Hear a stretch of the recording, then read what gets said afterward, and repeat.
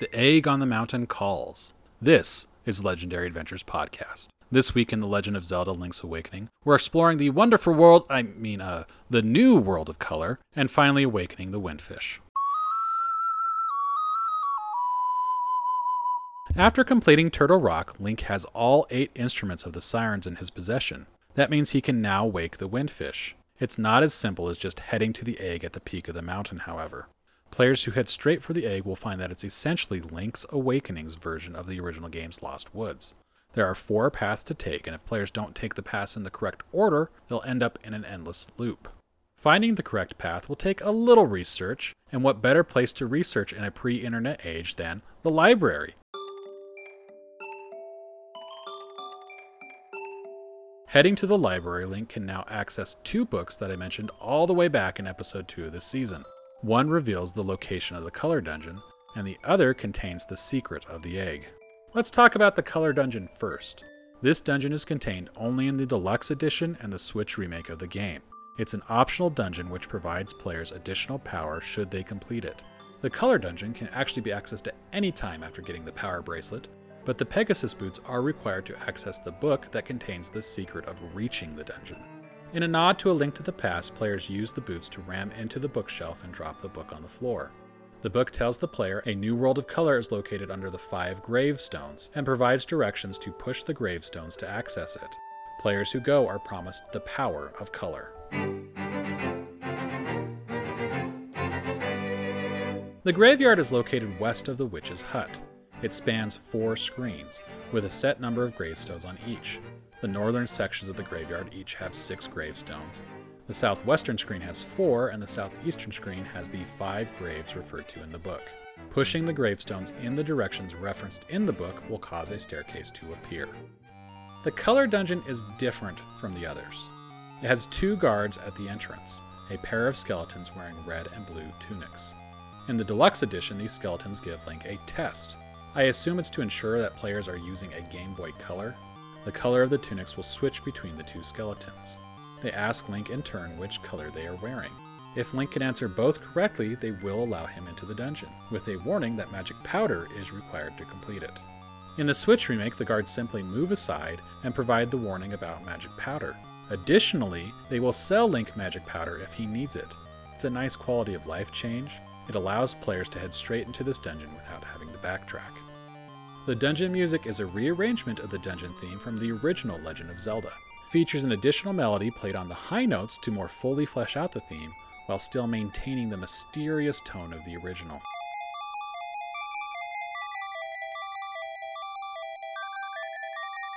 The dungeon is shaped like a t-shirt, or more accurately for this game, a tunic. The sleeves are pointed out to make the T-shape. True to its name, the puzzles and obstacles all rely on color to be solved or avoided. There are camouflage slime enemies, floors that change color before breaking, and variations on 2 color-based puzzles. The dungeon also contains 3 unique boss fights.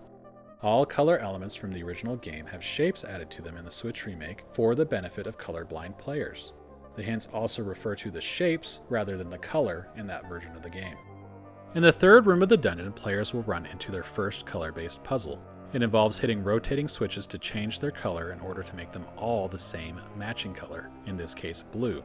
The trick is that multiple switches will move when one is hit.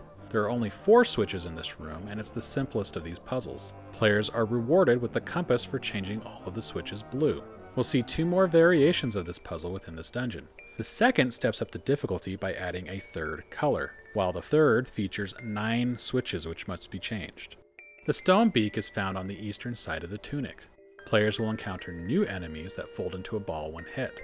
They must be hit and then lifted and thrown into a hole with a matching color around it to reveal the beak. After getting the beak, I followed a looping path south, then west, then north, and collected a key along the way to fight my first dungeon mini-boss. It's a large stone golem. It attempts to hit Link with stones and occasionally jumps, shaking the arena. That'll cause Link to fall down. Players must use Rock's Feather to avoid getting knocked down, and to land spin attacks on the boss. After it falls, players can head north into the neck of the tunic to get the dungeon map. I then backtrack to the right sleeve for a second mini-boss fight. It's against a giant slime enemy.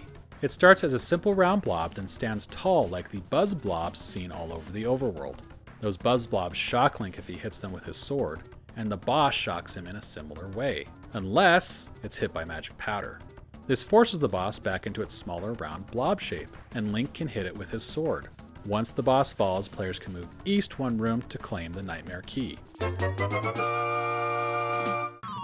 The boss of the dungeon is located in the left sleeve. It's a giant version of the hard hat beetle seen in some dungeons. These are enemies with orbs on their back. In the game, they're generally found in rooms with holes and are defeated by knocking them down a hole.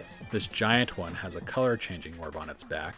The orb starts blue and is changed from blue to yellow to red as it's hit.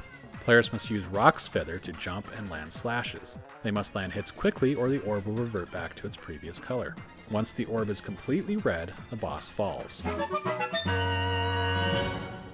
Link can then meet the Queen of the Fairies. She offers him one of two tunics, a red tunic which increases attack power, and a blue tunic which increases defense. The choice is entirely up to the player. I chose red on my deluxe playthrough and blue on my Switch playthrough.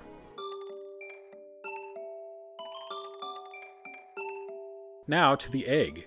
In the southeast corner of the library in Maeve Village, there's a book entitled Dark Secrets and Mysteries of Koholint. Players cannot read it without the magnifying glass.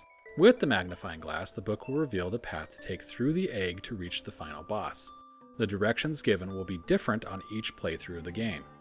Heading to the egg, players must play the Ballad of the Windfish on the ocarina to open the door into the egg.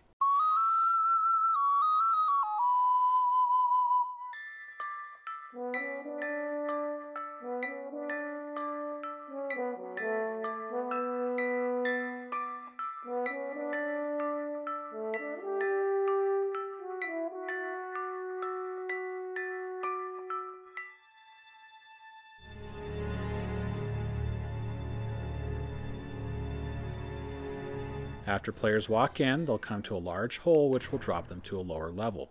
Once on this lower level, players must follow the directions they were given from the book. If they do, players will come to another hole. When the players drop down this hole, they will face the final nightmare. Before the fight begins, the nightmare explains that they were born of the Windfish's nightmares. They made the Windfish sleep endlessly in order to claim the world of Koholint.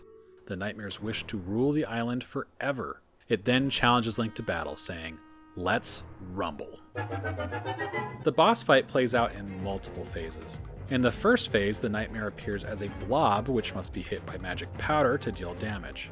It then transforms into a shape resembling Aghanim from A Link to the Past. As with that game, players must beat him in a classic match of Dead Man's Volley, hitting energy balls back at the boss. Its third phase resembles Moldorm, where players must land hits on its tail. In the fourth phase, the nightmare changes into a shape resembling Ganon, and it attacks similar to Ganon in A Link to the Past. Fire bats are thrown at the player, and Ganon throws his trident. Players can deal damage with a spin attack, or by dashing with the Pegasus boots. The fifth phase sees the nightmare transforming into a form similar to the one we saw when it first spoke to Link. It's an orb with large, evil-looking eyes. Smaller orbs trail behind it when it moves. This form can be taken out with a single hit. The boss then transforms into its final phase. It's a large sphere with two arms which rotate around its body. The boss has a single eye that only opens occasionally. Players must use Rock's Feather to jump over the arms and the bow to shoot the eye. After several hits, the boss falls.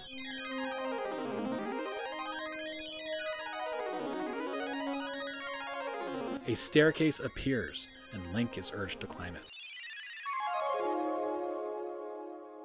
After players go up the stairs, the ending plays out. The owl appears. It explains that it is part of the Windfish's spirit, a guardian spirit of the dream world.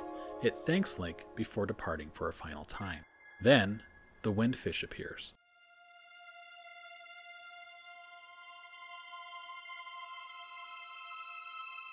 It's a highly decorated, bejeweled well with comically small wings. Windfish in name only, for it is neither. The deity again confirms that the island and all of its inhabitants were created in its dream, and as is the nature of dreams, the island of Koholint will disappear when the Windfish awakens. But, the Windfish says, The island will live on in Link's memory. The Windfish then asks Link to play the Ballad of the Windfish one last time.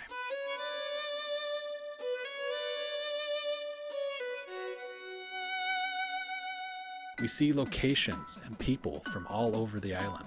Madame Meow Meow's pets, the kids playing ball, the monsters on Tarambo shores, Terran, Marin, all fade away in a blinding flash of white. The island itself fades into nothing.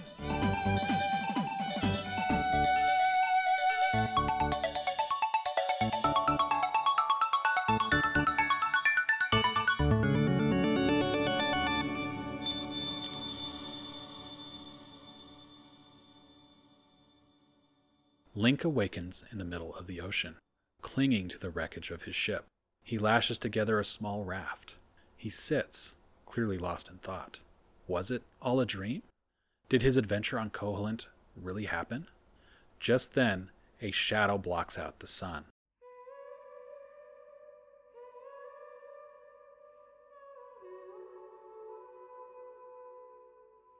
Link looks up and sees the Windfish flying overhead. Link smiles knowing that he saved the Windfish from eternal nightmare-fueled sleep. If players manage to complete the game without dying once, they will get one final scene following the credits. Marin appears. In the original game, she has wings and flies across the screen singing. In both the deluxe and Switch version, we see her face in the sky, and it fades to reveal a seagull flying toward the horizon. Marin's wish was granted.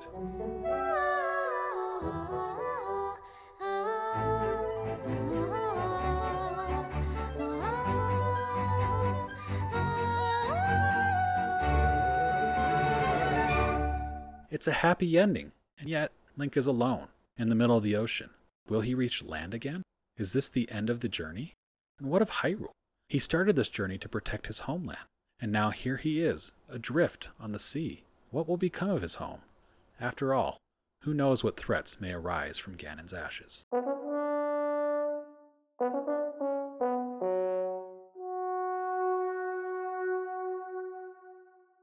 Thanks for listening to this episode of Legendary Adventures Podcast. Link's Awakening is now complete. Next week is the final episode of the season. I will talk about the world and the legacy of Link's Awakening. If you want to follow along, please do subscribe. Please also consider sharing this with another Zelda fan. I'm Paul Riley. Thanks for listening.